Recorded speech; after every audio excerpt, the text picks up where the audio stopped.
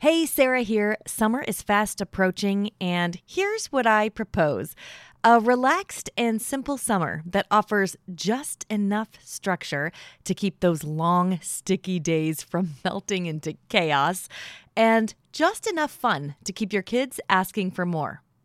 Also, fairy tales. Lots of fairy tales. I'm teaching a free workshop called 3 Simple Steps to a Fairy Tale Summer, and I would love for you to join me. Save your free seat at the workshop by texting the word fairy tale, all one word, to the number 33777. See you there.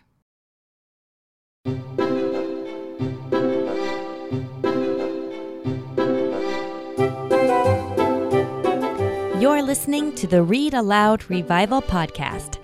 This is the podcast that inspires you to build your family culture around books.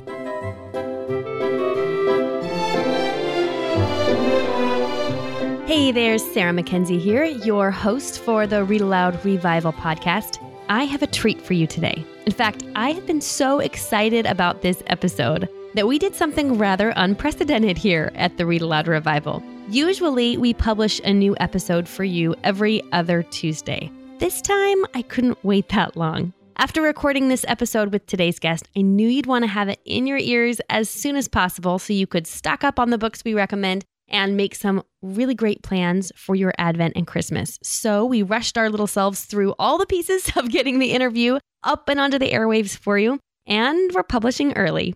Now, before we get into it, I have 2 important announcements to make. First, if you haven't heard yet, we are having John Erickson, creator of the infamous Hank the Cowdog series, live inside Read Aloud Revival membership. This is our next live author access event, and it's happening Sunday afternoon, December 13th. All members at the Read Aloud Revival have seats saved for them at this live event. And what will happen is Mr. Erickson will be on screen live, ready to answer your kids' questions about Hank and all of his adventures. Your kids can type their questions into the chat box, and your whole family can participate in the experience.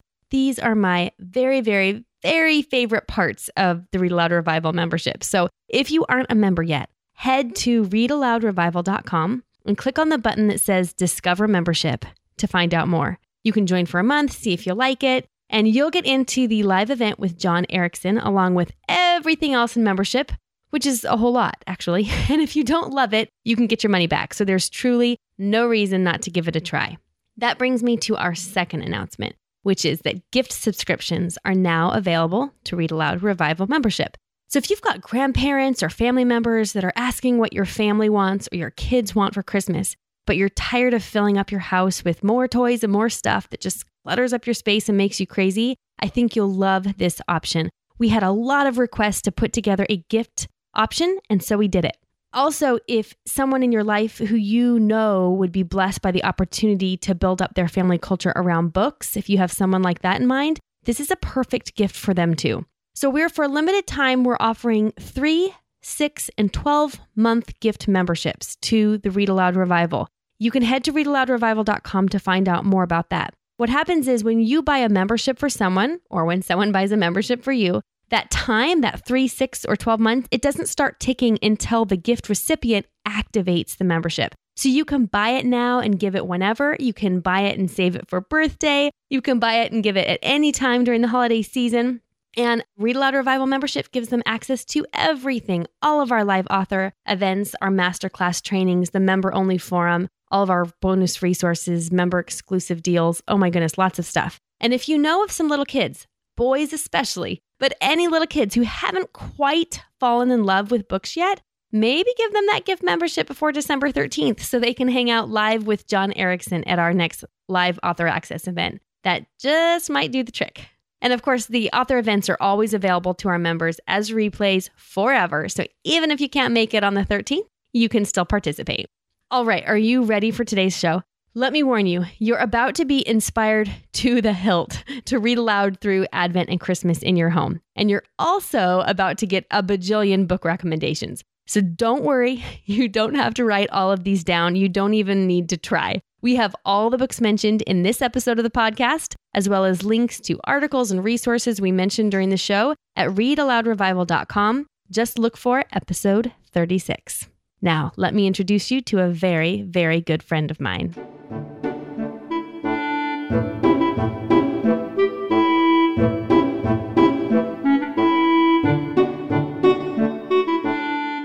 Elizabeth Foss is a very good friend of mine. She's the mother of 9 children, ranging in age from 6 to 26. And she's also Nona to her very first granddaughter, Lucy. She writes about big family and gentle, grace-filled rhythm at her site, In the Heart of My Home, at elizabethfoss.com. And she's also a featured columnist for the Arlington Catholic Herald, where she's written an award-winning family life column for 21 years. Her writing has been featured in Faith and Family Magazine, Catholic Digest, Catholic Exchange, EWTN, Sunday Visitor, and The Washington Post. And she's also authored 2 of my favorite books, one which has had a major impact on the way I homeschool and teach my children is Real Learning, Education in the Heart of the Home. And she's also co-authored a book with Danielle Bean, Small Steps for Catholic Moms. Elizabeth writes about her faith and her family's Christmas and Advent traditions on her site. And today she's joining us to talk about the best books to read with your children this Christmas season. Hey, Elizabeth, I am so glad to finally have you on. Hey, Sarah, this is fun. I appreciate your getting up early over there on the West Coast. Well, we could do this in relative quiet, right? Yeah, relative. Exactly. Yeah. I think I would have been up early anyway because we have 2 little people trying to join me and they keep coming over to the door and shaking the handle. But it's fun to be able to do this early. And yeah, it's kind of tricky to navigate our time difference. It is definitely that. Okay, so tell our listeners who may not be familiar with your work, tell us a little bit more about you. Okay, so I am the mom of 9, as you said, and my oldest is married and they have a little girl. So we have a granddaughter who joins us actually quite frequently. My daughter-in-law comes and hangs out at our house a few times a week. And so we still have toddlers here when we're homeschooling. We are a homeschooling family. We've been a homeschooling family from the beginning. Mike and I married right out of college, and I was teaching first grade in a special needs public school. Gosh, well, I started teaching the week we got married, which I just seem to have a knack for doing all sorts of life-changing events at once. You do? That is totally that's true. A good day. Let's teach your first week of school ever and get married on Saturday. Oh my gosh, that's hilarious. I have no idea, whatever. We survived. But that teaching year was really terrible. I mean, the school situation was probably it was a less than ideal public school setting with a less than ideal staff support system. I mean, all kinds of things about that year were not good. And I was pregnant by December. So I was fighting hyperemesis the whole rest of the year. And I had won a scholarship in college that required that I teach for 2 years. So when Michael was born at the end of September of the second year, by this time, I was in a different school, but I had a new baby and I was teaching again. And from the perspective of being the mom of a new baby and kind of what I wanted to do as a teacher and what I wanted to do as a mom, and homeschooling was not nearly as well publicized or well supported back then. So I was 27 years ago. But there was this, couple of little books, and I remember one night my mother-in-law was taking care of Michael, and I remember one day after work going to pick him up, and we stayed for dinner or something, and they were watching the nightly news, and I saw a show about the Colfax family and homeschooling for excellence. And I thought, wow, that's a thing. Like, you could actually stay home with your kids and teach your own kids. That would be ideal. Because I did want to teach, but I didn't want to be away from my kids, and I really was frustrated by not being able to teach the way I wanted to in the structured school setting. Right. So one thing led to another. We read probably all 3 books that were out at the time on homeschooling. And Mike was all in. I mean, just right from the very beginning, there was never any persuading or anything like that. I didn't know that. We decided, So we decided that was what we were going to do from the time that he was really little. And the next year I got cancer. So that kind of was like, oh, well, this is an interesting thing. I was 24 and chemo and radiation. And that year, really, we sat around and read books. And that's what we did all day long. I didn't have the energy for much more than that. And we just read and read and read. And it was the beginning of a habit of reading. So reading aloud was there from the very beginning. In the course of the, last 27 years, we had 8 more babies and just they, that whole make a decision to homeschool every year thing. I mean, I kind of really always thought we were in it for good. And we've homeschooled through high school.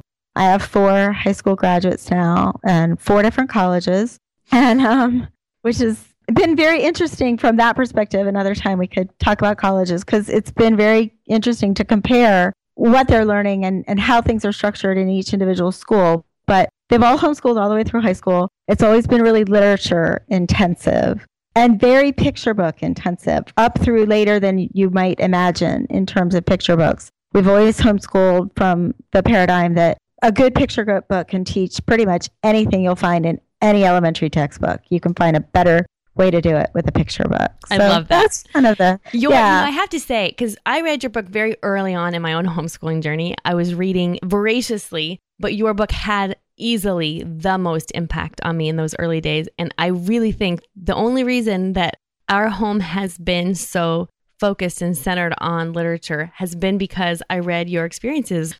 I mean, I think it's who we are. And my kids aren't even aware of how influenced by books that they are sometimes, because it's just part of the warp and weft of our family. They will now say, oh, where did we read that? Or how did we, and they all have their favorites and they all have their own little bent. For instance, I'm a huge fan of historical fiction, and none of my first 4 really liked historical fiction. Actually, nobody really liked historical fiction until Katie, who is my 7th, which is to me so strange, right? Because I love it and none of them were into it. Michael is a huge C.S. Lewis fan and always has been. C.S. Lewis and Tolkien. And Patrick absolutely has almost no tolerance whatsoever for fantasy. He has no willful suspension of disbelief whatsoever. And he just wants the facts. And a lot of his reading of fiction was, kind of forced on him because he was listening to it as it was read aloud on the car. Yeah. And he swears now, he'll say, we didn't read that. And everybody will say, well, yeah, we do. Don't you remember that trip to so-and-so? And now we realize that he was zoning out a lot of the time. Oh, that's funny. That he really didn't get nearly as much as I thought he did. But he's a reader, and the picture books, I think, made more of an impact on him because the visual was important with him. So something for everyone.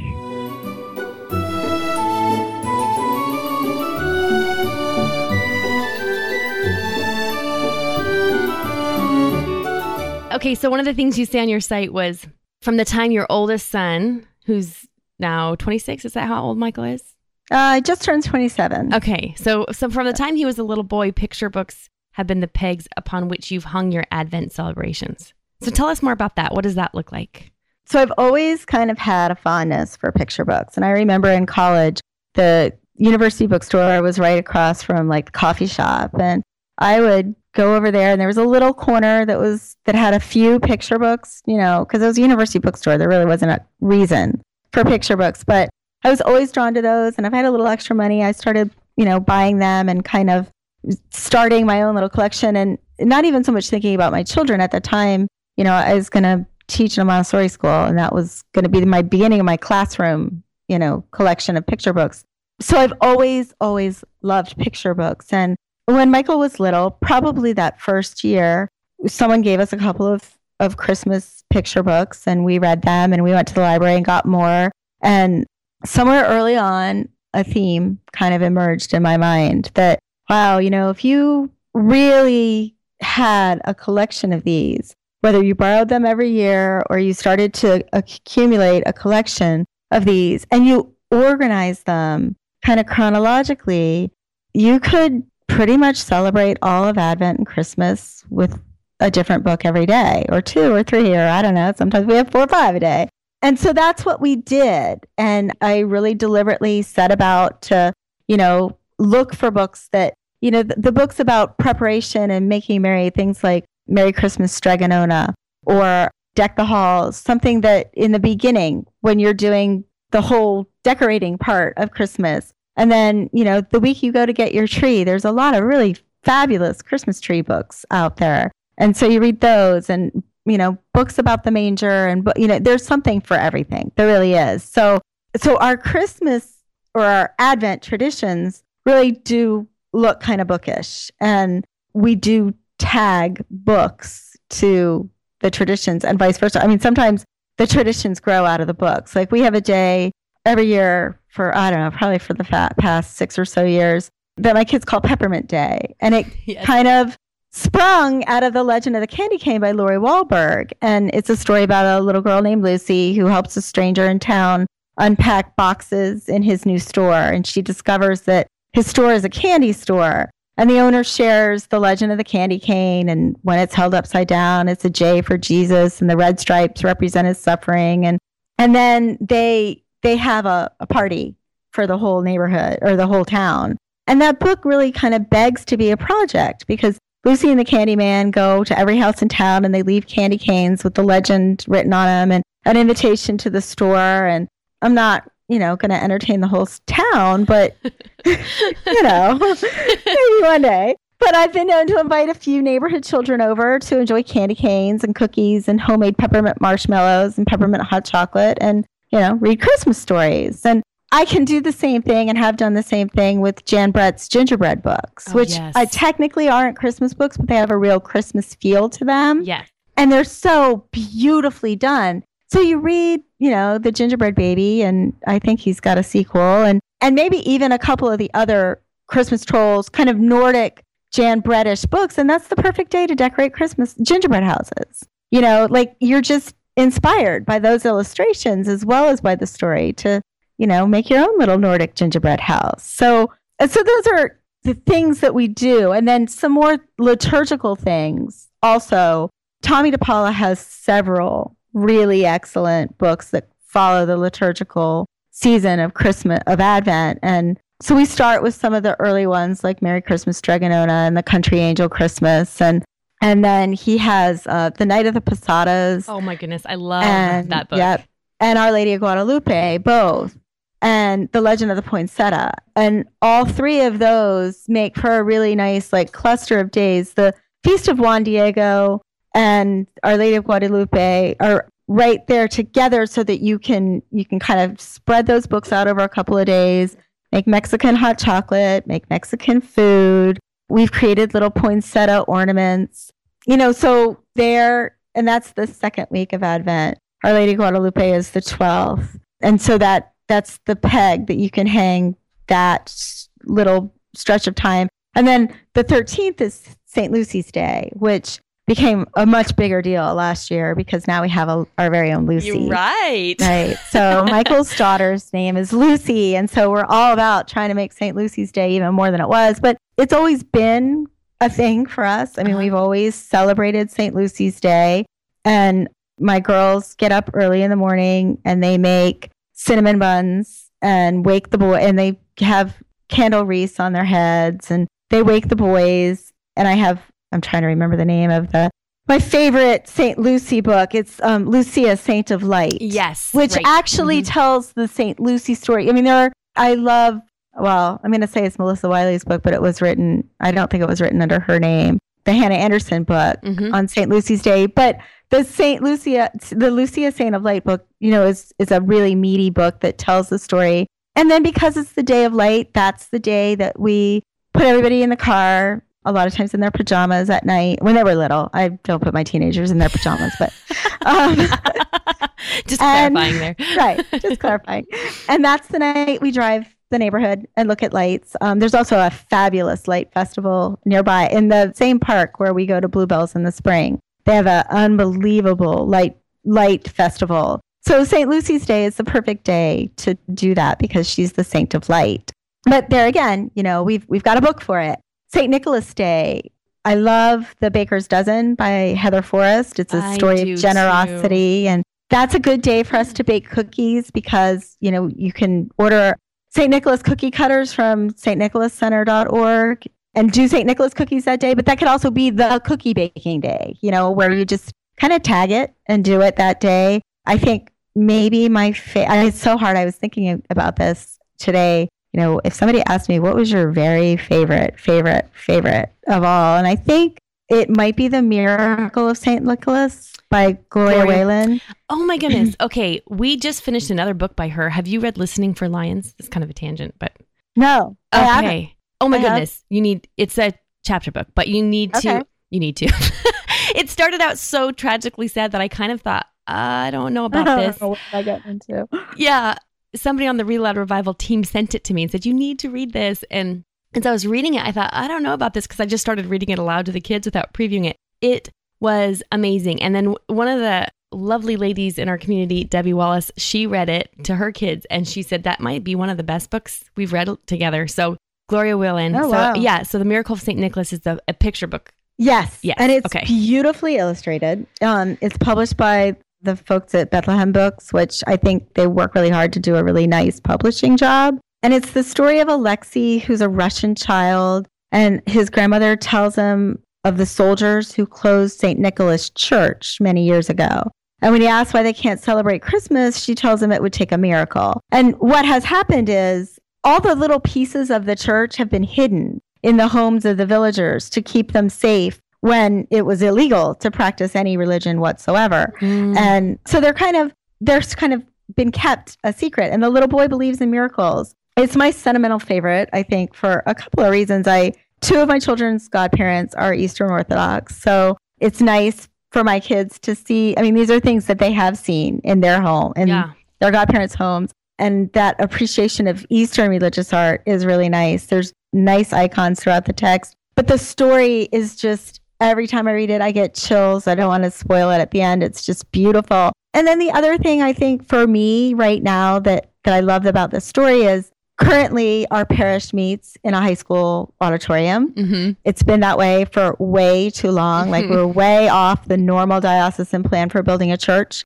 I have my basement's full of things from our church atrium, and other people in the parish have other things for the church when the church is built in their houses too. So for my kids, it's like, yeah, this is there. And even though we are celebrating Mass in the gym and, certainly the parallel isn't perfect, we can appreciate the idea that you keep these treasured things safe until the time when you have a church. Right. So this story is just beautiful, and it's beautifully done. And I look forward to it every year. So the Miracle of St. Nicholas is St. Nicholas Day. And, and then as Advent goes on, then I start pulling out more journey books, like Donkey's Dream or the On the Way to Bethlehem books and the Barnyard books and things like that. So that when we hit those 2 or 3 days right before Christmas and Christmas Eve, it's all about the nativity story. That's when all the nativity books come out.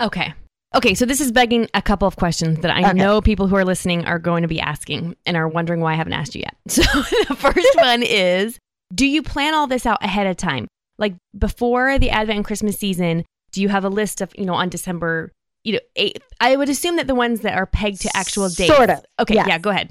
So what I do, yes, the actual date ones are set in stone. And my kids, now I don't even have anybody for whom this is new except Lucy. My kids know, that's coming on this day. Yeah, so on December 12th, you're going to be reading Our Lady of Guadalupe. Yeah, we're going to pull it out and we're going to read it, and then it'll be there. So what I have done the last 3 or 4 years is, as when Christmas is over and we're ready to pack everything away, I gather all the books and I sort them into stacks by week. So this is the first week of Advent. The second, just, it's not perfect, but it's about what I think I want to have done. And I also keep in mind that the week between Christmas and Advent, Christmas and Epiphany, that stretch of time, it's the octave of Christmas, and then those few days before Epiphany are actually part of the Christmas season. And there are books to be read through that week. And that is actually where we have a lot of downtime. So I make sure that there are books to open still, in that octave. So I don't feel like I have to fit it all in by the 25th. And then I also have Epiphany books like O Befana. Oh, I was going to say that one. Yeah. And The Tale of the Babushka. Those books are meant for Epiphany.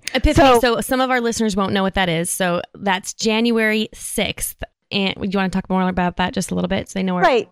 So it's the Feast of the Three Kings. And, it's when the Catholic Church will traditionally celebrate the coming of the kings to the stable. Now, O Befana is an Italian story about a woman who, an obsessive compulsive grandmother who was so busy cleaning her house that, when the group that was traveling to Bethlehem passed by her house and said, do you want to come with us? She said, oh, no, I have to do this. And she missed going to see the Christ child. But there are lots of traditions associated with Epiphany, and those books go at the end. So I make this stack, and it's actually a 5-week stack. And so it's the 4 weeks of Advent and Christmas and then the after Christmas books. And I pull out anything that's date specific. So the St. Nicholas books are for December 6th. Yep. For sure. And then the other ones, I just kind of, by this time I've started to actually set individual days and I just kind of move them around and then we wrap them. We take a big roll of paper from Costco and wrap the book. So a book a day for the most part. On a feast day that we have more than one book, like we have the Miracle of St. Nicholas and we have the Legend of St. We have several St. Nicholas books, then those might all be wrapped together. And I put the date on the paper, like immediately. Okay. And it's such a great way to do this because you put them away and you've done so much planning right there at the front of January for when you're going to be super busy the day after Christmas or Thanksgiving. You know, this doesn't need to be done now. It's done. And so they're all wrapped. So they open one package a day. We are to the point where we have more books than there are days. Oh, wow. Okay. And so those don't get wrapped and they stay in a basket and they're there and available throughout the season. And then, of course, after you unwrap a book, they get put in baskets so that we revisit them throughout.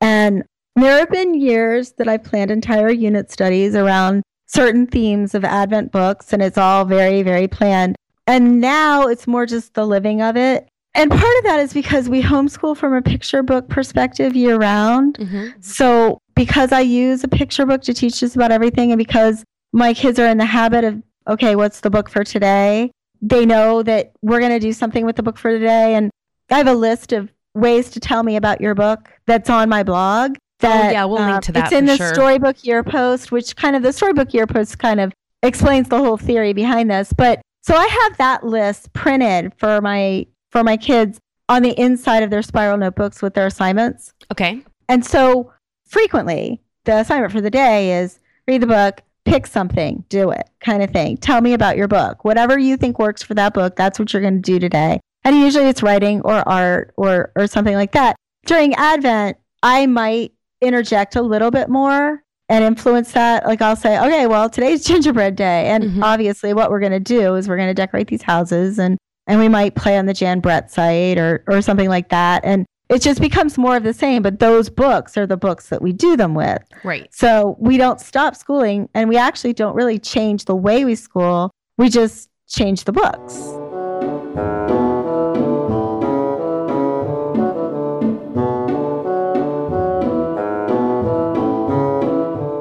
Okay, that's a perfect segue into what I wanted to ask you next, which was, I know that some people are probably listening to this and thinking, oh my goodness, I would never be able to add this on top of everything we've got going on for school. Now, the majority of our listeners are homeschoolers, but even for our listeners who have their kids in traditional school, they may even be overwhelmed by the idea of adding on traditions to an already busy season. So explain to me first maybe how this looks as a homeschooler. How does this feel like adding on? You said it feels like shifting because you homeschool from a picture book perspective. Tell me more about that first. Right. Okay. So it takes some of the pressure off, actually, because with the exception of math, I don't attempt to do all the regular school day things. What I do attempt to do is lots of reading and writing across the curriculum using these books. So instead of saying, oh my gosh, we have to add all of this to what we're already doing, it's, okay, instead of doing this, we're going to,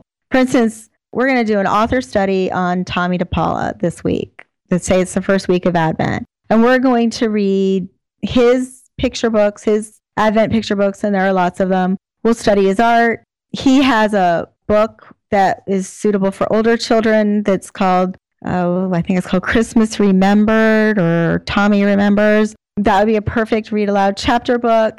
I'll find the title for you, but yeah, it's called Christmas Remembered. Okay. And each chapter is an interesting autobiographical story of his really colorful life as an author and an artist. And there's just so much rich inspiration there for, okay, now you write a story about your Christmas. I mean, by the time a child's 5, they have Christmas story to tell of their own. So that becomes the curriculum. You know, there's a lot of writing to be done, and there's so much art in Christmas. You know, we look at all the icons that you might see in a book like the Miracle of St. Nicholas. and that's studying one art form. And then you look at the Renaissance art around the Nativity, and there's another one. And there are books that use that art as their illustrations. I love Brian Wildsmith has a gorgeous Christmas book that everything has, like, the pictures have gold around the edges of the outlines. And when we have read that book in the past, we have made pictures that look like that. I think it's called A Christmas Story. And he has a really unique illustrating style, and it comes out the very best in that book because the story is a simple rendition of the Nativity story. It's told from this perspective of a child, so that's going to inspire a child who might want to tell their own rendition of the Nativity story.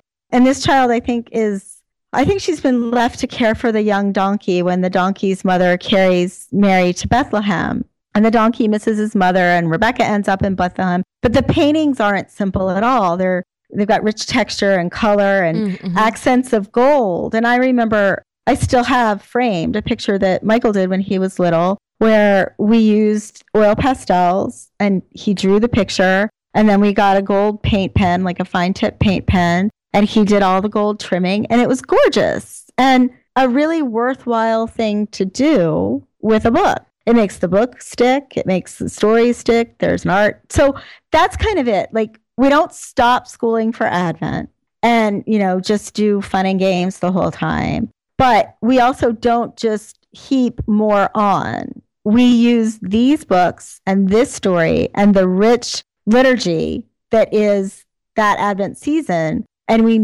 live the curriculum. And in the end, that's less stressful. It's just because you're not feeling this tension between everything else you have to do and school. We'll get back to the show in just a minute. At the beginning of today's episode, I mentioned that what I propose for this summer is a relaxed and simple plan that offers just enough structure to keep your days from melting into chaos and just enough fun to keep your kids asking for more. And what summer wouldn't be much, much better with a whole bunch of fairy tales? Well, I'm teaching a free workshop called 3 Simple Steps to a Fairy Tale Summer. And here's what we're going to talk about. First, how reading fairy tales can make your summer easier. Yes, easier. We want to take things off your plate this summer, not put more on, right? Fairy tales can make your summer easier and more fun. I'm also going to share the fairy tales I recommend for every age and the tippy-top thing you can do to make sure your kids make delightful memories this summer. It is way less work and way less pressure than you think. The free workshop is happening live online on May 7th, 2024, and you can save your free seat by texting the word fairy tale, all one word, to the number 33777. And yes, there's a replay, so make sure you register even if you can't join us live on May 7th. Again, text the word fairy tale, all one word, to the number 33777.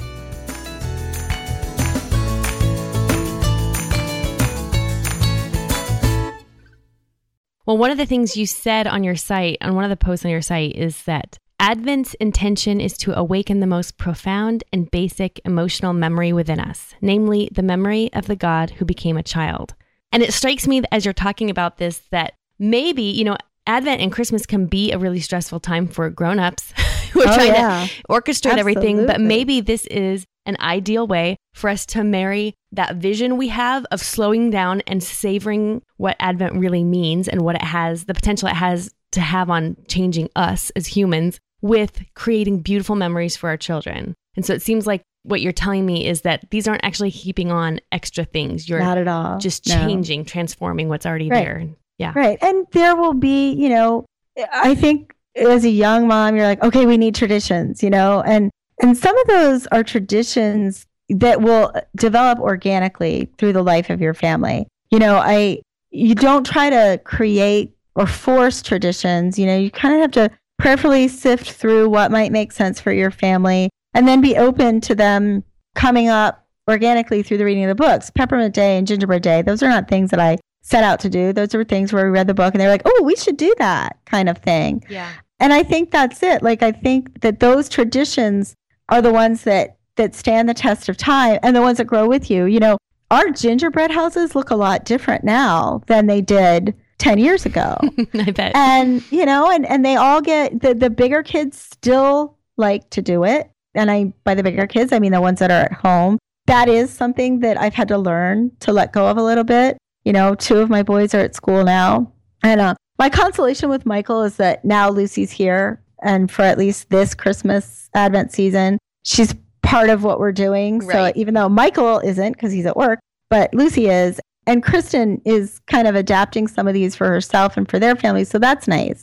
But some of my traditions have had to shift because my family has shifted. We've always done stockings on St. Nicholas Day, which is something I loved so much. It kind of grew out of the kids wanted to do the traditional leave out shoes and have St. Nicholas fill your shoes on St. Nicholas Day. Uh-huh. And I was like, okay, wait, we're going to do shoes and then we're going to do stockings and then we're going to do presents. Like this is a financial, I can't think like this.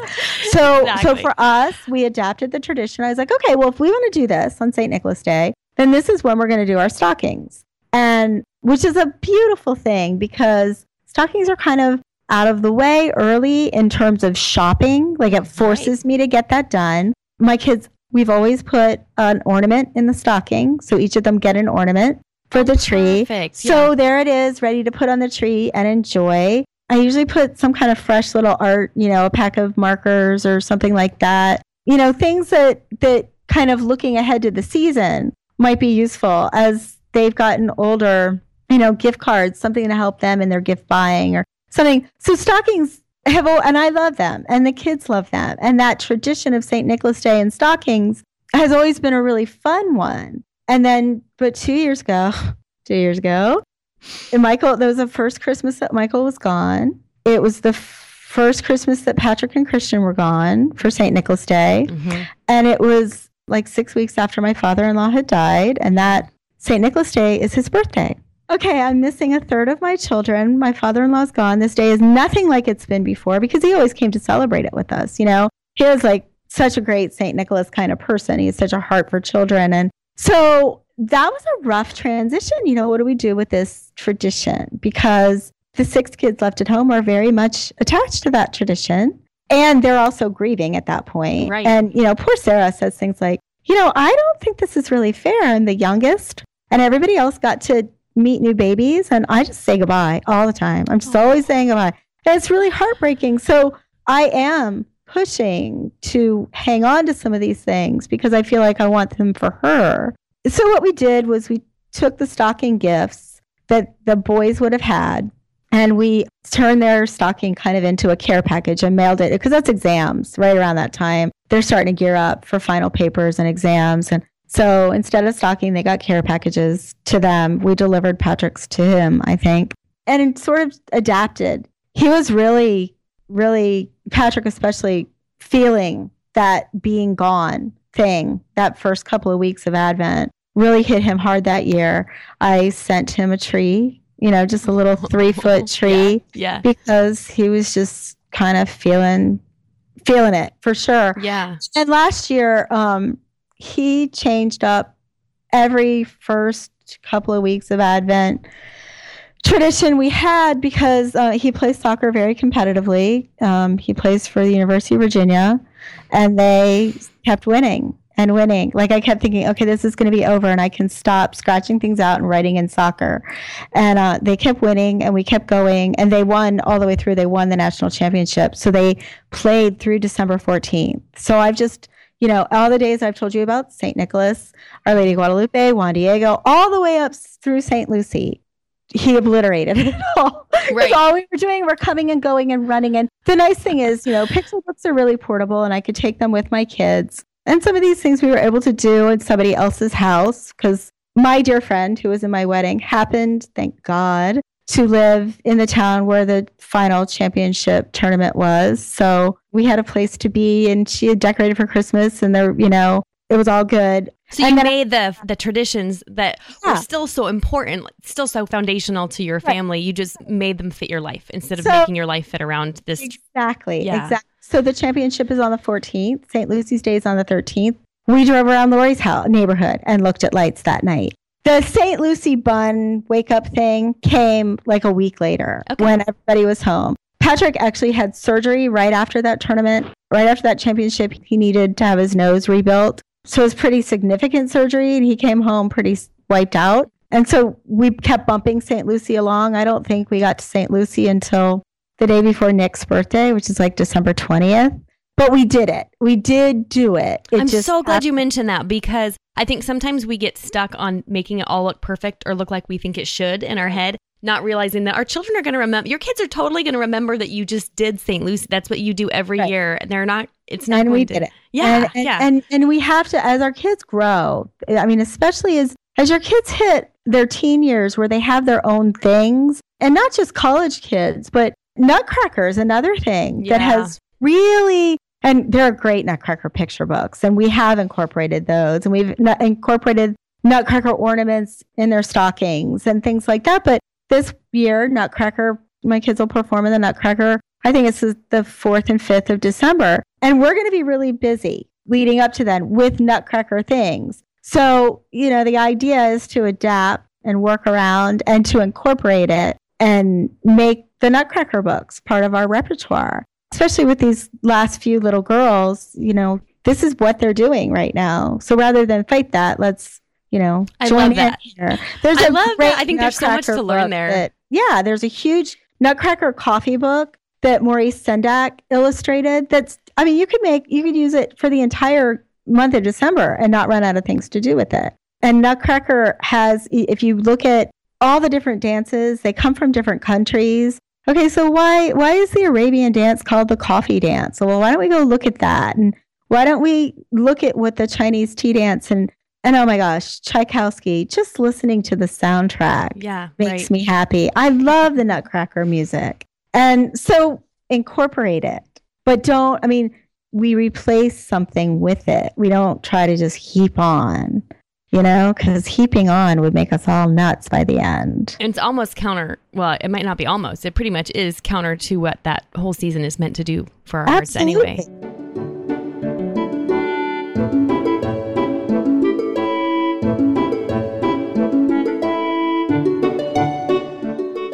Okay, so talk to the mom who's a little bit overwhelmed, who maybe hasn't really done Advent picture books, Christmas picture books with their kids before, hasn't made reading those books or having these kinds of traditions a big piece of their family life. And she's listening to you and she's totally inspired and excited and wants this for her family, but she needs to start somewhere small. Where would you recommend she start? Okay, so if she wanted to do just one thing this year, I think that I would start with a Jessie tree. And I'm assuming you're going to do one thing because you're not exactly sure how this is going to play out, and none of us have unlimited resources. I think that there's a huge benefit to building this library. So if you're a young mom and you're going to do one thing, I would start with the Jessie tree. And my favorite resource for that is Ann Voskamp's new book. It came out last year, Unwrapping the Greatest Gift. Yep. The children book. It's called Unwrapping the Greatest Gift, A Family Celebration of Christmas. It's gorgeous. It's beautifully done. And what the Jessie Tree tradition does is it takes us through the memory album of salvation history. And we repeat it year after year after year because it's worth doing with children of every age, because the memory takes on a more beautiful patina with the passing of time. So even though you're revisiting the same story, and even though you might use the same resource, it means something new every year. And it's a great way to just, this is our focus. This is our Christmas or Advent devotional time every year. Anne's book, like for a very young child, I would probably just look at there's a link to printing your own ornaments, like paper ornaments to make a Jessie tree. And I would probably retell the story in my own words, because I think little ones would have a hard time sitting for that story. It'd be just about trying to establish that relationship and that idea. But if you're starting with children of kindergarten age or older, then Anne's book works, and it works forever, really. I mean, it just means something more every year. So if you do one thing, one thing, that would be the one thing, because it's something to do every day. It gets you in the habit of reading a story with pictures aloud every day. It gets you in the habit of counting the days to Christmas from a theological perspective. every day. Yeah, actually, it just occurred to me that maybe we should describe what a Jesse tree is for someone who maybe hasn't heard of it before. So a Jesse tree being, there's a symbol chosen for every day that tells the salvation story. Is it? Right. So the Jesse tree will begin in the Old Testament, and it's 25 stories pulled from the Old Testament through the birth of Jesus that kind of tell the salvation story and the prophecies. And you see it building, we're going to begin here and build up through the root of Jesse, and which is why it's named the Jesse tree, and trace salvation history up to the birth of Christ. And so for a young child, you're talking about the apple and the garden and Adam and Eve and Jacob's ladder. And there's a symbol, Noah's Ark, all the way through. Every day you hang a different symbol on a bare tree. And when you get to Christmas, you've hung 25 symbols, and you've kind of traced our story in a very simple way from the beginning until the birth of the Savior. And so you've established the need for the Savior in the beginning, and you've seen how God had a plan all along to bring us Jesus. And Anne's book tells the story. There's a retelling of the Bible story. And then there's a little devotional, meditational thing to do together and to think about. I think there are coloring pages too. They can color the printout of the ornament, so it's something to do with your hands and hang on the tree. And I think if you had to pick one resource to buy, to keep, to have forever, that's the one I'd have. And, it's funny because somebody asked me recently on Facebook, I can't find your review of Anne's children's Advent Jesse tree book. And I was like, well, I know, I did it. And I went and looked for it, and I couldn't find it. And I think maybe I talked about it on Facebook, and I might have done an Instagram post. And last year was just so crazy. I didn't blog a whole lot at all last year because the whole soccer thing just made us nuts. But when I started thinking about it, I thought, okay, so you want a review? You want a recommendation? I sent that book to every one of my godchildren. That was the book that they got last year. And for someone who knows so many Advent and Christmas picture books. Yeah. Yeah. And, and that I have, I've godchildren who are well past the picture book stage. They got it too. They all got it. And so I think that's probably the best recommendation and the best if you had to pick just one. And then I think I would choose a really nice picture book of the Christmas story. The actual Jane Ray's got a book of the Christmas story, a picture book that the actual text from the Bible. Okay. That you have to unwrap Christmas Eve. Okay. It's Jane Ray. It's called The Story of Christmas. And there are large pictures and there's symbols in it from ancient and modern folk art that illustrates the Christmas story. The text is taken directly from the King James Version of the Gospels of Matthew and Luke. So it's a beautiful book for fathers to read aloud on Christmas Eve. It's just, it's pure scripture and it's a sophisticated picture book. It's one of those ones that harkens back to the whole, that C.S. Lewis adage when picking a children's story, a children's story that can only be enjoyed by children is not a good children's story. Yes. Or no book worth reading at the age of 10 is not equally or often more worth reading at the age of 50. Yes. This book, this picture book, is definitely a whole family picture book, and it's pure scripture with gorgeous art. And so I think that one is one. Watch, it'll be out of print. I didn't check to see if it was out of print before I. Well, we'll link to wherever we can find it.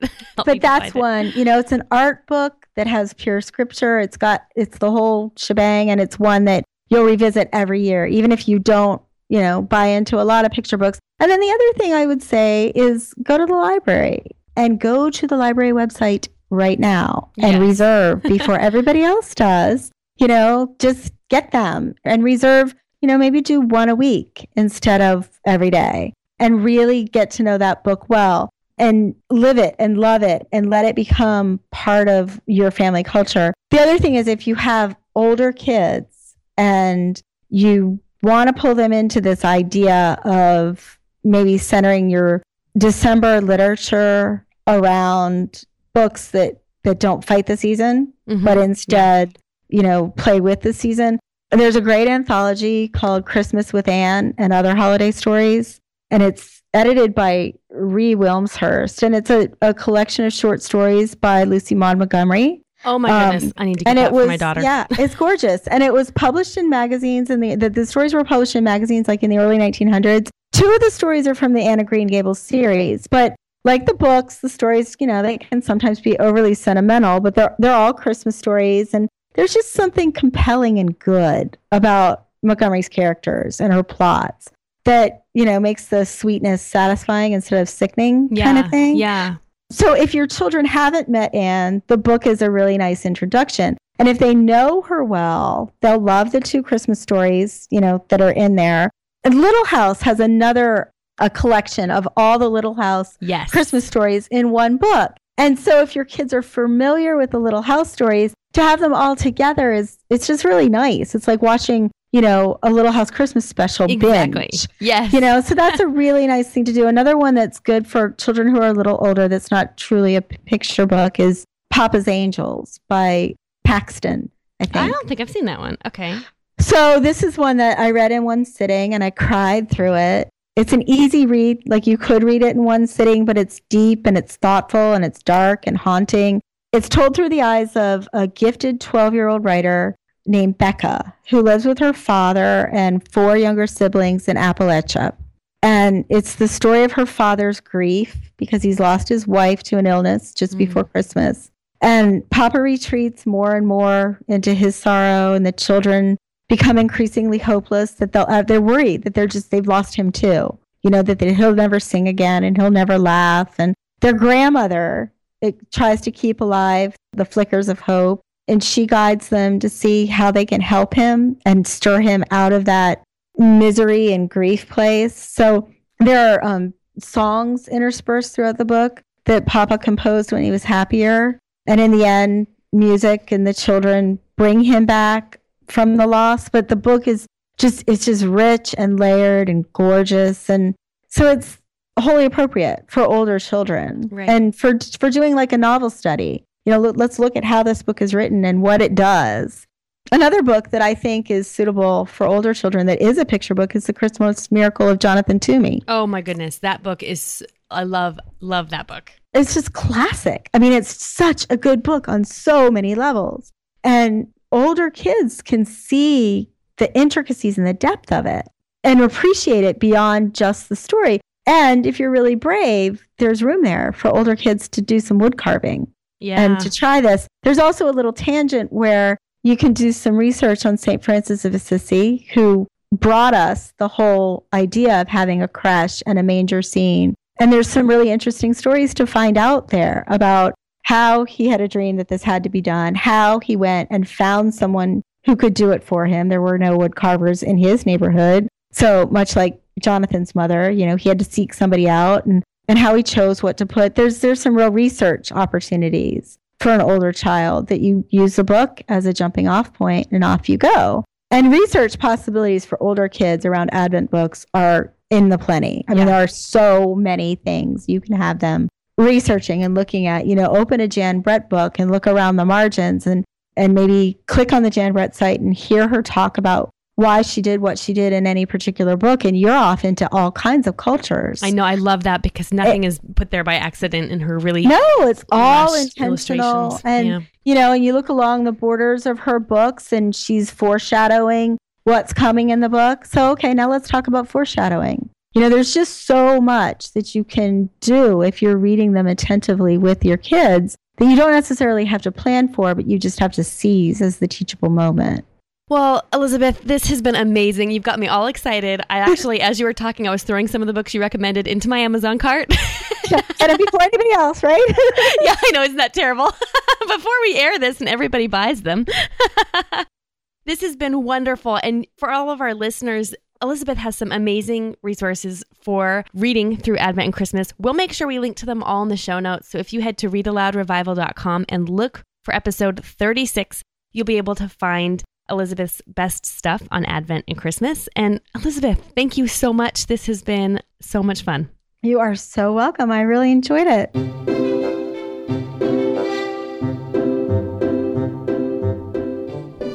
Now it's time for Let the Kids Speak.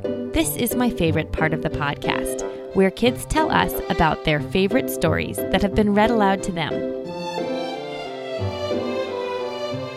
Hi, my name is Emma. I'm 8 years old, and I live in Texas. I just read a book called Mercy Watson to the Rescue. My favorite character was Mercy Watson, and she was a pig. The funniest part in the book was when Eugenia was chasing Mercy. Mercy ended up rescuing Mr. and Mrs. Watson on accident. It was Eugenia who really called the fire department.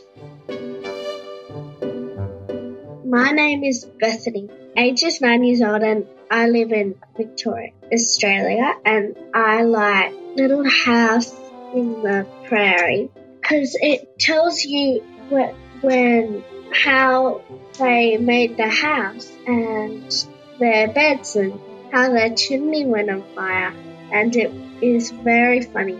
I hope other kids like this book as well. My name is James and I am 7. I live in Victoria in Australia. I like the Boxcar Children because they solve mysteries. They were detectives. They first didn't want their grandfather to find them because their grandfather didn't like their mother, so they thought their grandfather wouldn't like them. So they ran away. On the way they found a bakery and the bakers had said they would do work for them, but they were doing it in a secret conversation.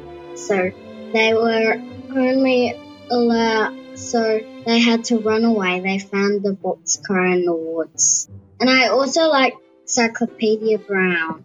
He solves mysteries and you can try and solve the mystery by yourself, and because there are answers at the end of the book. Hi, my name is Nicholas. I live in Portland, Oregon. I'm 6 years old, and my favorite book is The Adventures of Tom Sawyer. I like that book because it's really interesting. What's your name? Joe. What's your favorite book? Is it Star Wars? Yeah! What do you like about Star Wars? No. Oh, you like the lightsabers? Yeah! Oh, how fun. Yeah! Is there anything else you like? No? Okay. How old are you?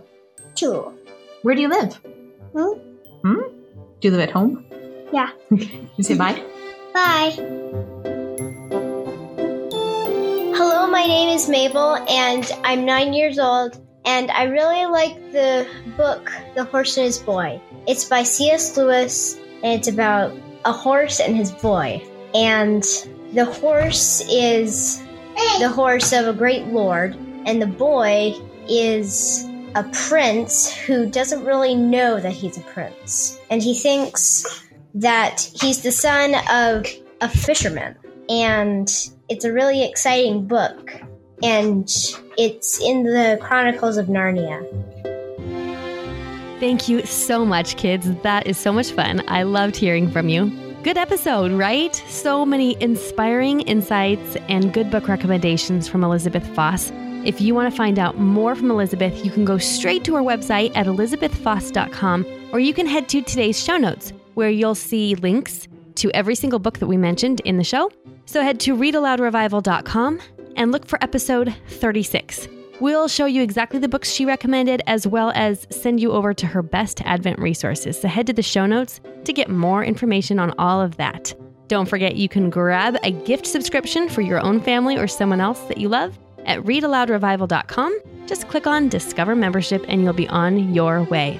Our next episode of the podcast won't be until after Christmas, but I hope to see you on December 13th inside Read Aloud Revival membership at our live author access event with John Erickson. We're going to be chatting up Hank the Cowdog, and it is going to be a blast. We'll be back with more podcasts to help you inspire a love of reading in your home and to help you build a family culture around books right after Christmas. So I wish you a most blessed, merry, happy Christmas, and we'll see you soon after that. But don't forget in the meantime to be building your family culture around books all season long. God bless you.